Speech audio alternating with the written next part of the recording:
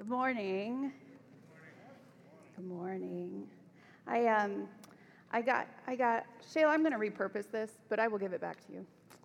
I got a new Bible this week, and I was super excited to preach from it, and then it got to yesterday, and I was like, I can't preach from this. I don't know where anything is. It's different. But I panicked, and I'm not using my new Bible, so we'll be fine. Thank you if you're joining us online. Here in person, we are continuing our With God Life series, and this pretty fast clip through the Old Testament, and the whole idea is to give us an idea of how God is at work in the course of human history. And there are people who choose life with him, and there are people who choose life without him. And so we're continuing this series, and it's kind of fun because a few weeks ago, I was able to talk about how in the Old Testament narrative, and it picks up again in the New, kingship is coming. And today, we're well into kingship in Israel. We've been through Saul, we've been through David, and now we're going to spend a couple of weeks with Solomon. We're making pretty great progress. But I want to take a couple of minutes to recap where we've been, because I feel like this week's message is a really great continuation of what it looks like to continue to live a with God life. Now, if you weren't here a month ago when I preached, that's okay. You're not going to be lost. You're going to be fine. Or if you're just joining us for the first time, you're going to be fine. I'm going to give you just a quick breakdown of where we've been. So at the beginning of Samuel, we talked about this idea of kingship and how this is kind of an underlying question throughout the biblical narrative, within biblical stories. Who is really king? Now, the With God life says that the Lord is king. The Lord is center. Everything flows from him. The choice we make is whether or not we want to see him as king, or do we want to choose our own autonomy, our own authority, our own ability to determine what is good and what is evil, what is right and what is wrong. We also talked about how the With God life is the God with you life. When we choose to follow the Lord, he does not leave us alone. What he has, he graciously and willingly gives us. Colossians 1 tells us that he has transferred us into his kingdom. We are in the kingdom of his Son. We are co-heirs with Christ, adopted sons and daughters. The power of the Holy Spirit is with us and in us. The With God life is the God with you life. Back to the story, though, because we're not there yet. When the elders of Israel came to Samuel and asked for a king, their idea of kingship was very different from the Lord's idea of kingship. They wanted a king who could control Yahweh, because that's how kingship worked in the ancient Near East. The king controlled the gods. Yahweh's idea of kingship is considerably different. He wants a king who will serve him, who will trust him, a vassal king, a person for the Lord to use to represent and reflect him to the people. Now, we learned pretty quickly that Saul was not this king. Oh, Saul. Saul trusted the Lord sometimes when it suited him, but more often than not, he trusted himself. His own pride in his ability led to his downfall. And because of that, the Lord removed the kingdom from him. There would be no dynasty. There would be no house of Saul. It ended with him. David, on the other hand, was quite different. He trusted the Lord. He understood the centrality of the Lord. Even in the midst of moral failure, which we see quite a bit in the life of David, he humbled himself before the Lord. It was never the end, because he understood that that Yahweh is king, a man after God's own heart. That's what David is called. That's what David is known for. That's what kingship is supposed to be for the people of Israel, a king who lives a with God life.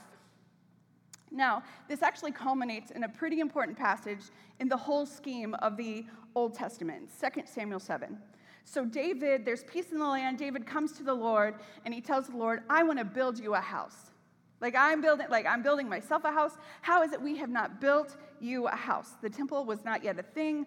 The ark of God was kept in a tent. That's how it had been for hundreds of years, and that's how it still was. And David was like, I want to change that.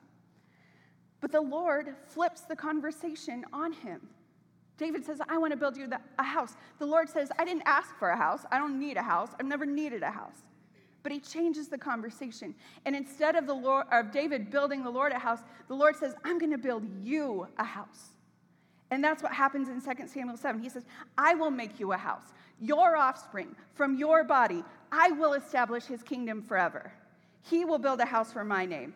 I will be his father. He will be my son. Your house, your kingdom shall be made sure forever. Your throne will be established forever. That's what the Lord said to David. Okay, David, that sounds good. Now, this becomes a hugely important passage in the Old Testament, in the Bible in general. 2 Samuel 7 is huge. And it's what's known as the Davidic covenant, this unbreakable agreement that the Lord makes with David, that his kingdom would be established forever.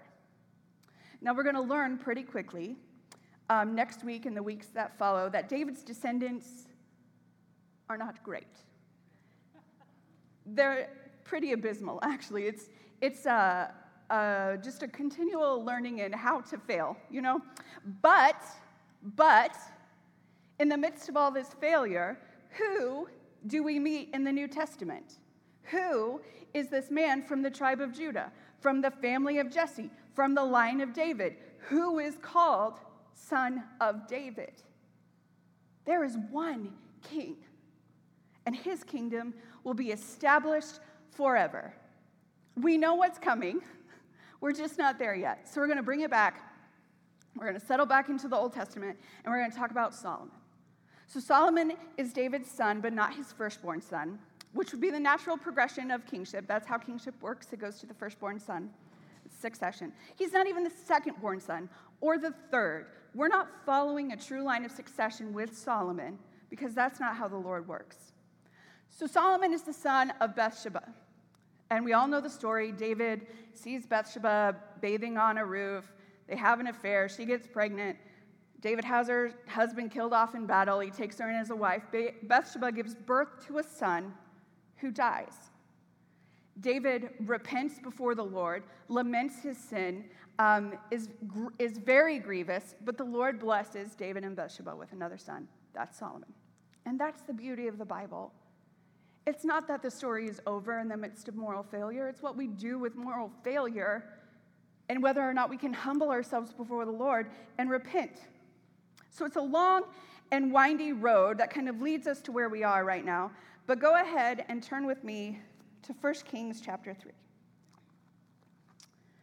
A couple of David's sons rebel and try to seize the throne, and it gets pretty ugly, but the rebellions are ultimately squashed, and the kingdom gets established in the hand of Solomon. And Solomon becomes this character study in wisdom versus folly. That's going to be a huge theme in his life and in his writings. He's credited with writing Proverbs, Ecclesiastes, Song of Solomon. He becomes a prolific writer. And we'll see this concept of wisdom appear quite often. So he's roughly 30 years old when he becomes king. And let's take a look at how he gets this train moving. 1 Kings 3, picking up in verse 1. So Solomon made a marriage alliance with Pharaoh, king of Egypt. He took Pharaoh's daughter and brought her into the city of David until he had finished building his own house and the house of the Lord and the wall around Jerusalem. Now the people were sacrificing at the high places, however, because no house had yet been built for the Lord. Solomon loved the Lord, walking in the statutes of David his father, only he sacrificed and made offerings at the high places. And the king went to Gibeon to sacrifice there, for there was a great high place Solomon used to offer 1,000 burnt offerings on that altar. So Solomon is established as king. We see almost immediately that we're not going to experience perfection with Solomon. He's not a total failure yet, but we've still got some issues that the author is pointing to here. Verse 2, he made an alliance with the Pharaoh of Egypt by marrying Pharaoh's daughter. Verse 3, he loves the Lord. He's following in his father's footsteps. Verse 3 again, sacrifices are being made in the high places. So it's already kind of a mixed bag here. Deuteronomy tells us that intermarrying with foreign nations is not a good idea because foreign nations will bring in foreign gods. Is that going to be good for the people of Israel? No, it's not. They have a hard enough time staying faithful to Yahweh as it is, so it's not going to be great. The high places referred to in verse 3 are talking about the leftover centers of worship that existed in the land prior to Israel coming in. So altars to Baal, Asherah poles, these kinds of things. Asherah was a fertility goddess that was often associated with the worship of Baal. So this is what they're coming in and kind of taking over. And Deuteronomy 7 forbids the use of high places for worship of God because they represent a threat to pure worship. It wasn't an altar created for the Lord. It's a leftover place of worship. And Deuteronomy tells us that's not going to fly. Now, it happens here in 1 Kings chapter 3 because the temple hasn't been built yet. The nation is only just becoming whole under the kingship of David. Progress is being made. But as the temple is constructed, these high places become a representation of conflicting loyalty to the Lord, of syncretism. We can worship Yahweh and other gods. We can worship Yahweh in the way we worship other gods. And that's not going to fly. So we've got these side issues that the author alludes to, but Solomon is not a total wash yet. And here's why. We're going to pick this up in verse 5. 1 Kings 3, verse 5. It says, at Gibeon, the Lord appeared to Solomon in a dream by night. And God said, ask what I shall give you. And Solomon said, you have shown great and steadfast love to your servant David, my father, because he walked before you in faithfulness, in righteousness, and in uprightness of heart toward you. And you have kept for him this great and steadfast love, and have given him a son to sit on his throne this day. And now, O Lord my God, you have made your servant king in place of my father David, although I am but a little child. I do not know how to go out or come in. And your servant is in the midst of your people, whom you have chosen, a great people, too many to be numbered or counted for multitude. Give your servant, therefore, an understanding mind to govern your people, that I may discern between good and evil, for who is able to govern this, your great people? What an ask. What an incredible ask that Solomon is making. There's a lot going on here. There's a lot of stuff to unpack. And it all starts with the Lord showing up to him in a dream and saying, ask what I will give you. The purpose of this statement is to stimulate faith. This is a recurrent theme in the New Testament. We see it all the time. Asking is tied to faith. Ask, and it will be given to you. Whatever you ask in my name, you have not because you ask not. There's a story in Mark 10 of a blind man seeking Jesus. He hears him pass by, and he shouts out to him, Son of David. Son of David. Twice. And when he's brought to Jesus, Jesus asks him, what do you want me to do for you? And of course, his ask is to see. And Jesus heals him because of his faith. So what we're seeing from Solomon here is that the ask is rooted in faith. The Lord is trying to stimulate that faith in Solomon. He shows up and says, what will you ask me for? And the first thing that we see Solomon understands is that he knows who the Lord is. Look back at what he says to the Lord. You have shown great and steadfast love to your servant David. You have kept this great and steadfast love. That's covenant language. You have given him a son to sit on the throne. You have made your servant king in place of David, my father. This is what a true king in Israel is supposed to look like. He recognizes the Lord as the true king. He's reflecting on that covenant love, the faithful love of the Lord that has been present. The Lord is center. Solomon understands that. The second thing we see from Solomon is that he understands his position. He says, you have made your servant king, although I am but a little child. I do not know how to go out or to come in. The Lord shows up and asks Solomon to respond in faith. We just talked about that. The ask is rooted in faith. But the ask is also rooted in humility. Solomon has not built up this kingdom. He has not done the work of conquest. He has not done the work of pushing out enemies. Solomon didn't fight the Philistines or achieve peace in the land. He is inheriting these things, and he knows it. When he says, I don't know how to go out or to come in, that's a Hebrew idiom that is talking about leadership, business management, how to carry out duties. What Solomon is basically saying here is, I don't know how to do what I'm being asked to do. Anybody been there? That is humility. I think too often we see humility as weakness, as cowardice, and that's how we have adopted phrases like fake it till you make it, because we can't show other people that we don't know what we're doing. We can't show other people that we may need help or guidance, and so we stumble around until we get some kind of idea or control of the situation.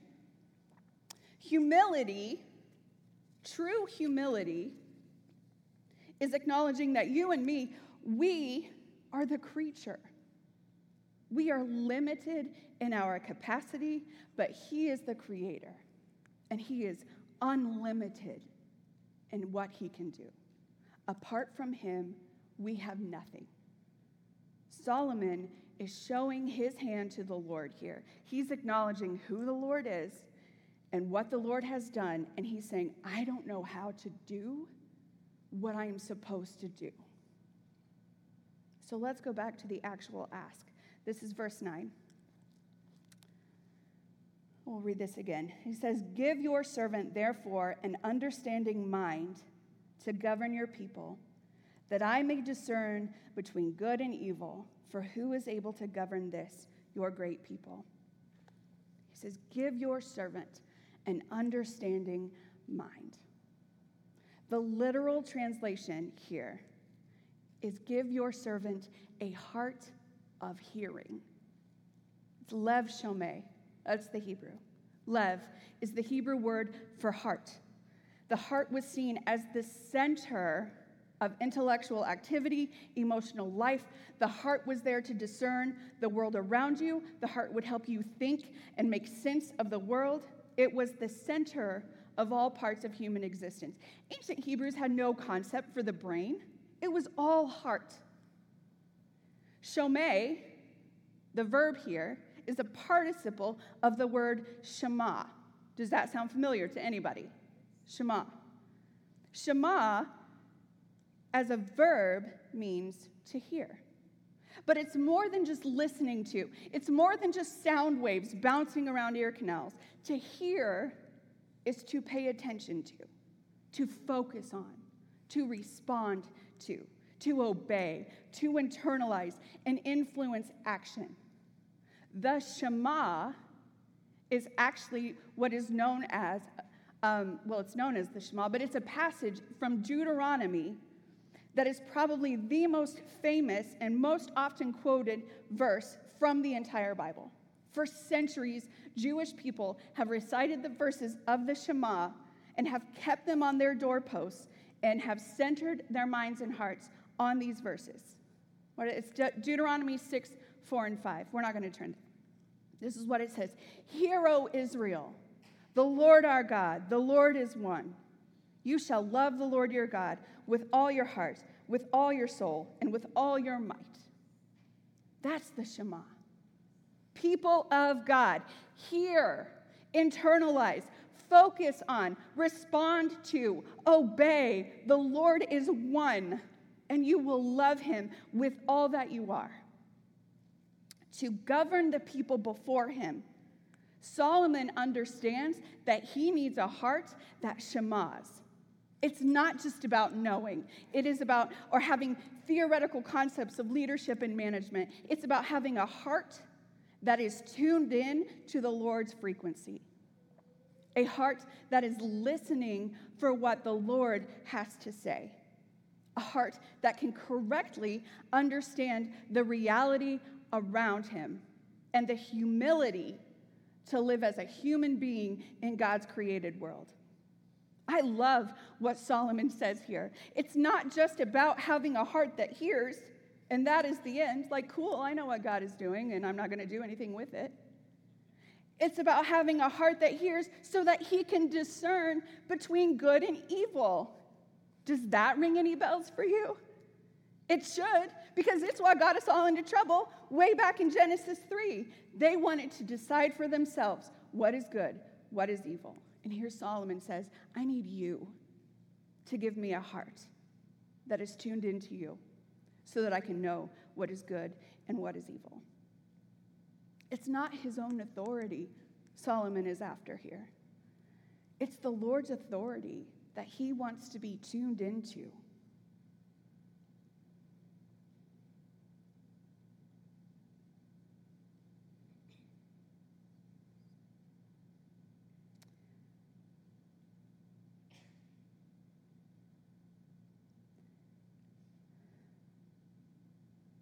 We're okay. I'm trying to decide if I want to change directions.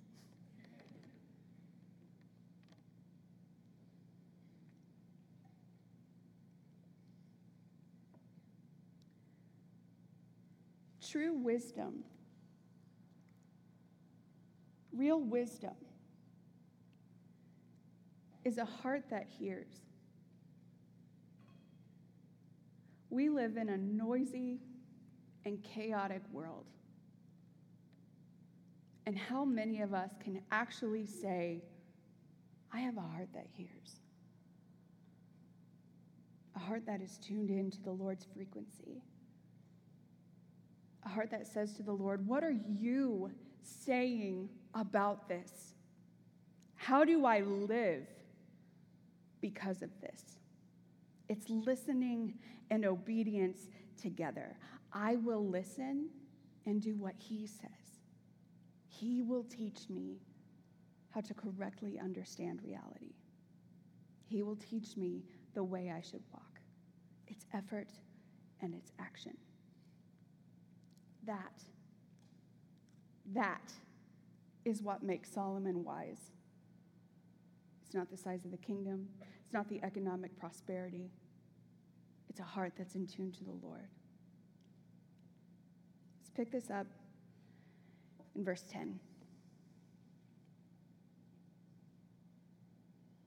It pleased the Lord that Solomon had asked this. And God said to him, because you have asked this and have not asked for yourself long life or riches or the life of your enemies, but have asked for yourself understanding to discern what is right, behold, I will do according to your word. Behold, I will give you a wise and discerning mind, so that none like you has been before you, and none like you shall arise after you. I will give you also what you have not asked, both riches and honor, so that no other king shall compare with you all your days. And if you walk in my ways, keeping my statutes and my commandments as your father David walked, then I will lengthen your days. I will give you a wise and discerning mind, a wise and discerning heart. Not only does the Lord give him what he asks for, he goes above and beyond. The kingdom of Israel will never be larger than it is under the reign of Solomon. It will never be more unified. It will never again be matched in economic prosperity or international position. Solomon's reign is the pinnacle of Israel's success as a kingdom. And Solomon remains faithful to the Lord. As long as Solomon stays faithful to the Lord, it will remain that way. The Lord says, if you walk in my ways, then I will lengthen your days. Solomon dies at 60 years old. I don't consider that a long life, even by Old Testament standards. It's because somewhere he gets off track.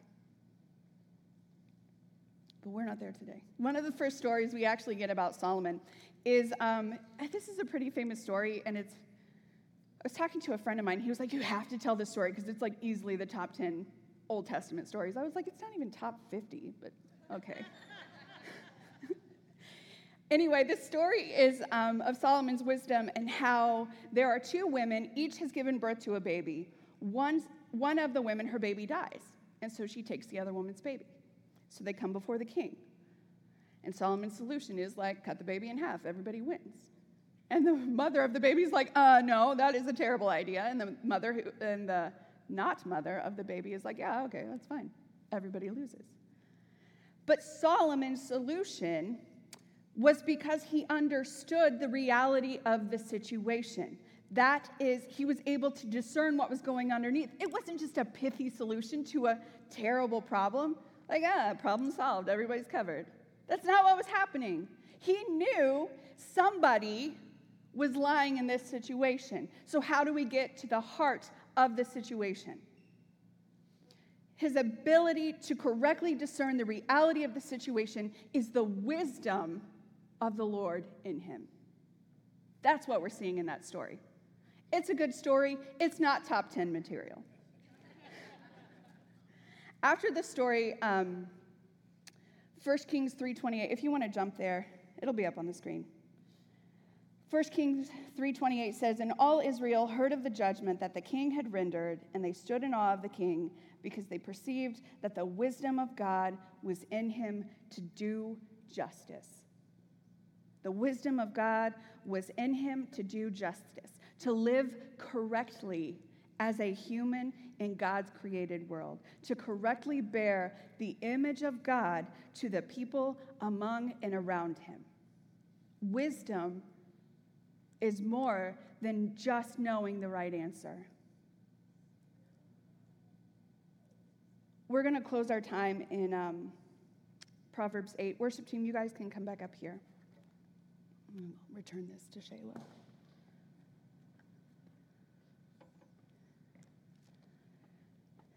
I mentioned earlier that Solomon is credited with writing Proverbs. And the idea of wisdom versus folly, which folly is the opposite of wisdom, is a common theme throughout the book of Proverbs. Now, Proverbs 8 gives us a picture of wisdom personified. It's Lady Wisdom. It's not going to be up on the screen. I just want you to listen. I just want you to listen.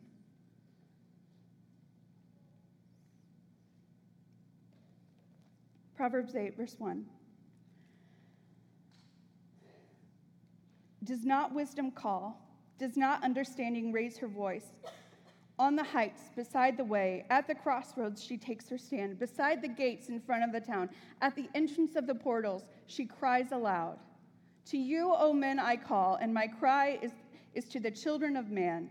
O simple ones, learn prudence. O fools, learn sense. Hear, for I will speak noble things, and from my lips will come what is right. From my mouth will utter truth. All the words of my mouth are righteous. There is nothing twisted or crooked in them. They are straight to him who understands and right to those who find knowledge. Take my instruction instead of silver, and knowledge rather than the choice gold, for wisdom is better than jewels. By me, kings reign and rulers decree what is just. By me, princes rule and nobles, all who govern justly. I love those who love me, and those who seek me diligently find me. My fruit is better than gold, my yield better than choice silver. I walk in the way of righteousness, in the paths of justice. Listen to this. Ages ago, I was set up. At the first, before the beginning of the earth, when there were no depths, I was brought forth. When he established the heavens, I was there. I was beside him. Like a master workman, I was daily his delight, rejoicing before him always, rejoicing in the inhabited world, delighting in the children of man. Blessed are those who keep my ways. Hear instruction and be wise. Do not neglect it. Blessed is the one who listens to me, watching daily at my gates, waiting beside my doors. For whoever finds me finds life. Wisdom is the Lord's. It has been the Lord's from the beginning. Wisdom finds its origins in the Lord, but he gives it freely to those who seek it.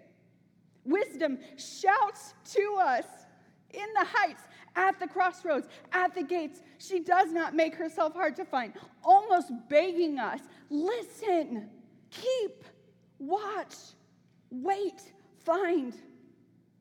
A heart that hears. We don't originate wisdom. We ask for wisdom. We seek after wisdom with hearts that are rooted in faith in the Lord, with hearts that are humbled before the Lord, with hearts that are ready to hear and to tune into and obey. This was Solomon's success, not a vast and wealthy kingdom. Who cares? That was ultimately his downfall. But a heart that wanted to be in tune to the Lord was his success. His wisdom, the Lord's wisdom, is the answer for how to correctly live in this world, for how to correctly understand our reality. His wisdom is the answer for living justly, for living righteously. His wisdom teaches us how to be full human beings. So what do we do? It's a good story. What do we do? We're moving into a time of communion right now. And I think that this is the perfect opportunity to ponder and reflect where we've been this morning. You don't have to be a member at Eagle. We just ask that you be a follower of Christ. But here's the action step for this morning. As we approach this table of broken body, an invitation into what is the Lord's, here's what we do. The first thing we do is assess. If you have a note sheet, this is on your note sheet. It'll also be on the boards. We assess. Where is my faith? If the Lord were to appear to me today and say, "What will you ask me?" What would you say? What would you ask for? The second question is, where is my pride? Am I putting my confidence in myself or in any other thing that is not the Lord? Where is my faith? Where is my pride? Number 3, what is my source of wisdom? Who or what has my heart been tuned into? So once you take a moment to assess, the next step is to repent, to listen as Lady Wisdom calls us. Repent. Where has my faith been? If it's anywhere other than the Lord, lay it down. Come back to the Lord. Where's my faith been? Have I been proud? Lay that down, because pride's not going to get you anywhere. Acknowledge that you are the creature. He is the creator, and we need his help to live that way. Repent. Is my source of life and wisdom any other thing or person than the Lord? Because the secret is it's not going to give you life or wisdom if it's any other thing. Let it go.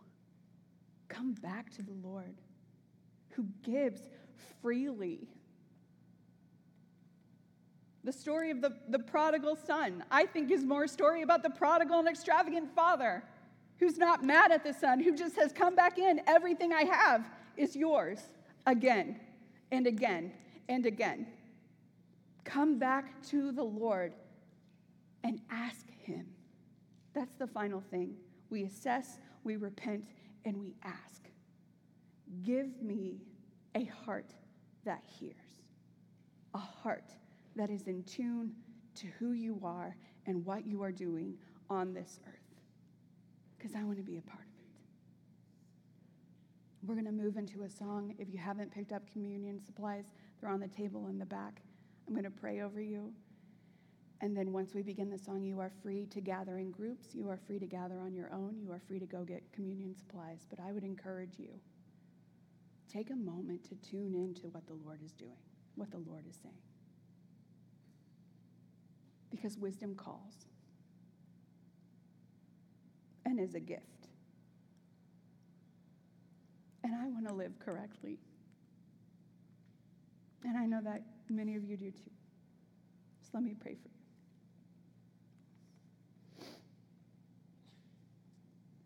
Lord, we thank you for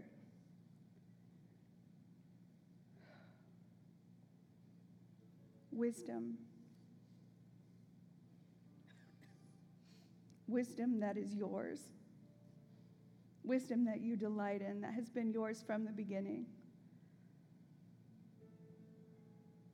We ask that you would give us hearts that would ask, that would seek after it, hearts that would hear, hearts that would be in tune to you and what you're doing.